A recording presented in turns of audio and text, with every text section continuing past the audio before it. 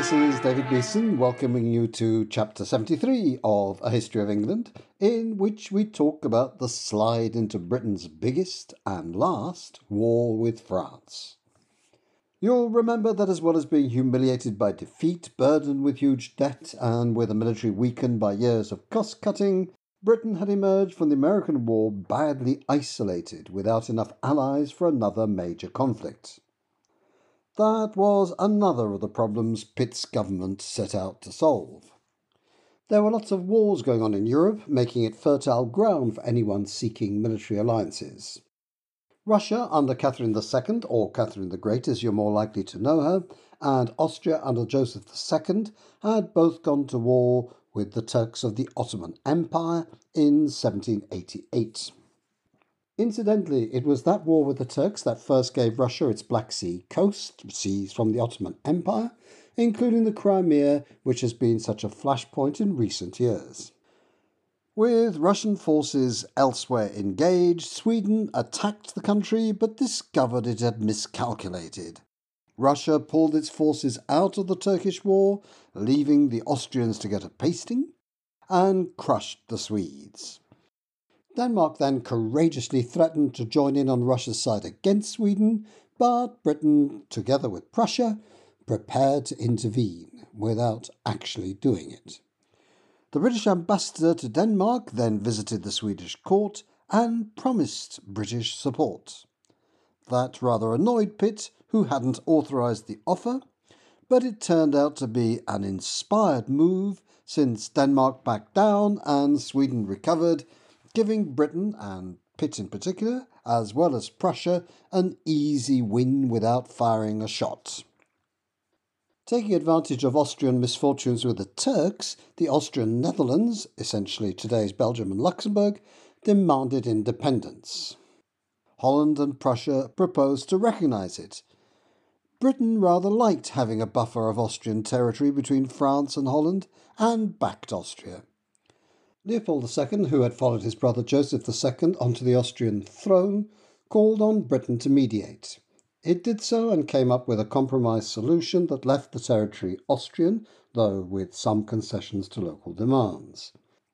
Austria then made peace with the Ottomans. According to Elaine Fitzherbert, ambassador to Holland, previously isolated Britain was now incontestably in possession of the balance of Europe. Meanwhile, Spain had tried to reassert its rights to the whole of the Pacific seaboard of America, based on a decree issued by the Pope in the 15th century, a decree not recognised by anyone else but Portugal, the other beneficiary. In fact, the far northwest of America, Alaska, was then Russian. Further south, Britain extended its Canadian possessions across the continent to the Pacific. Spain decided to take forceful action, seizing some British ships and arresting their crews. Fortunately for Britain, Pitt's investment in the Navy had left the country strongly placed to enforce its will. Truculent at first, Spain saw the wisdom of discretion when Britain prepared its warships for action at sea. The Spanish recognised British rights in the Pacific, releasing the seized ships and crews. Another win without resorting to force. Pitt's colleague Lord Auckland wrote to him to say, "There never was a business better conducted or better concluded, and there never was a moment in which our country held such preeminency among nations." Britain was rapidly regaining its international status of before the American War. Even so, not everything went Pitt's way. He was rightly proud of having helped establish peace between the Ottomans, Austria, Prussia, Holland, Denmark and Sweden. But he wanted to cement the whole arrangement into a lasting structure for peace for the whole continent. That, though, meant Russia also agreeing to peace with Turkey and handing back its gains, which it simply wasn't prepared to do. Pitt once more made the Navy ready to send ships to the Baltic and to the Black Sea. He thought Britain's revived friendship with Prussia would provide ground forces if it came to war with Russia, though, as it happens, Berlin wasn't so keen on that idea. Sadly for Pitt, nor were many people back in Britain. The Black Sea coast? Why, many asked, would Britain go to war, and with Europe's biggest power, Russia, over something so distant and so remote from British interests? Given that he was on a roll of recent victories, it must have come as a shock to Pitt that when this initiative to secure Russian compliance, the final piece in his complex jigsaw for European peace, came to the House of Commons, he was defeated. It must have felt like 1784 all over again, when he was beaten in Parliament repeatedly over questions that mattered to him, such as free trade with Ireland. Even when he was doing so well, he could still be cut down by the Commons. This was 1791. As it happens, although he didn't know it, Pitt's plans for Europe-wide peace were already beyond their sell-by date. It would quickly become clear that a wave was about to hit the continent that would make the worthiest plans for peace irrelevant. In France, the revolution juggernaut was rolling on, crushing all before it. The king made an attempt to escape the country, but was arrested in the little village of Varennes and returned ignominiously to Paris. He was, from now on, confined to the royal palace at the Tuileries. These developments, oddly, strengthened Pitt's hand domestically. Charles James Fox was still leader of the opposition, and Edmund Burke had been a loyal ally for many years. Fox, however, remained a staunch supporter of the French revolutionaries. Burke, on the other hand, in his Reflections on the Revolution in France, described those revolutionaries as the ablest architects of ruin that had hitherto existed in the world. The two men fell out irrevocably. This was the beginning of a deep rift in the opposition, from which Pitt could only gain. He wanted to stand well back from the troubles in France, especially given that there were problems in Britain too. Over recent decades, there had been a considerable acceleration in a process that had massively hit rural life over the previous couple of centuries. In earlier times, smallholders could live, or at least subsist, from a small plot of land around their home, given that they enjoyed the right to graze animals on the common land of the village. That's land available to everyone and belonging to no one.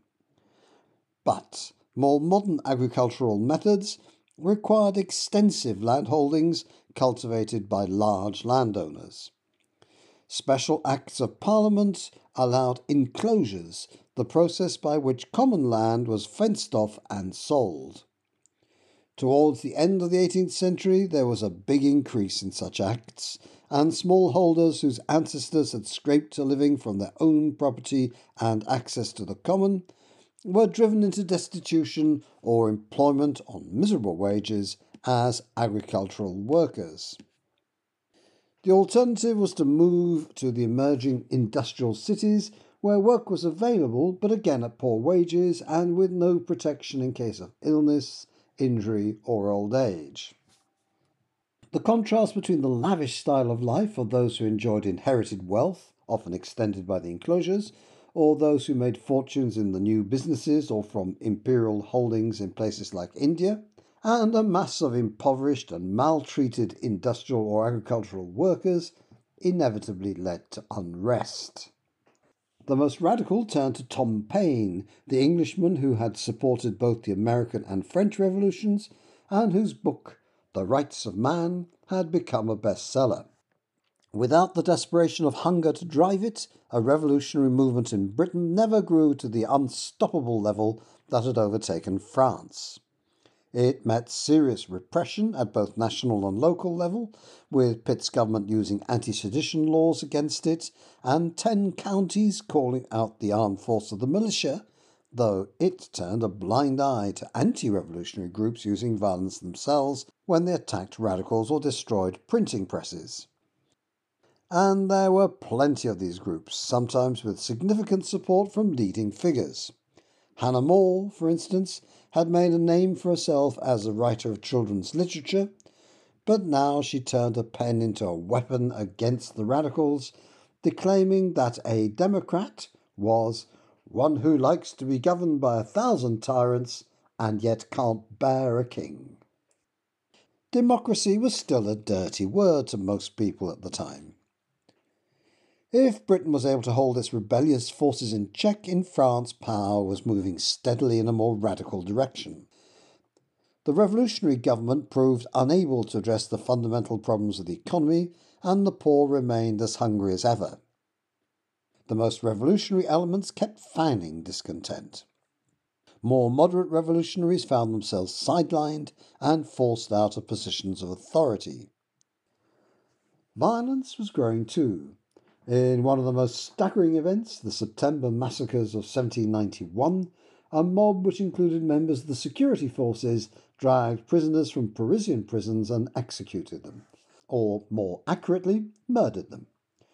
Estimates of the number of deaths vary from 1100 to 1600. Nearly 3/4 were non-political prisoners, including common criminals. There were women and children among the dead too. The main explanation for this kind of action seems to be widely held conspiracy theories about secret internal enemies working against the revolution. The mood was made still worse by the fact that a visible external enemy, composed of the Austrians and the Prussians, were massing on France's borders. Europe's crowned heads didn't like to see an old monarchy like France's successfully overthrown. It might give their own subjects unfortunate ideas. Austria and Prussia together issued the Declaration of Pillnitz, calling for the restoration of the French royal family to the throne and power. Let's not forget that the royal family included the Queen, Marie Antoinette, who was the sister of the Austrian Emperor. Much of the pressure for that declaration came from the French aristocrats who'd fled into exile. That heightened the suspicion back at home that what was happening was plotting by French traitors who had fled abroad. For the radicals, they needed to be rooted out by force if necessary. On the 20th of April 1792, France declared war on Austria and Prussia. Pause for the sound of an ominous bell tolling. Sorry, I'll work on that before the next time I need a bell. It was the start of a war that would last a generation and devastate Europe. The response was immediate, with its enemies invading France and winning a series of quick victories. That, of course, only heightened the paranoia in Paris. That rose dramatically when the enemy commander, the Duke of Brunswick, issued the so-called Brunswick Manifesto. It warned the French that if the royal family was harmed, French civilians would be harmed right back. Unsurprisingly, that only raised tensions a further notch or two in Paris. The people stormed the royal palace of the Tuileries, killing some of the Swiss guards protecting it, something Swiss people I've personally met resent to this very day.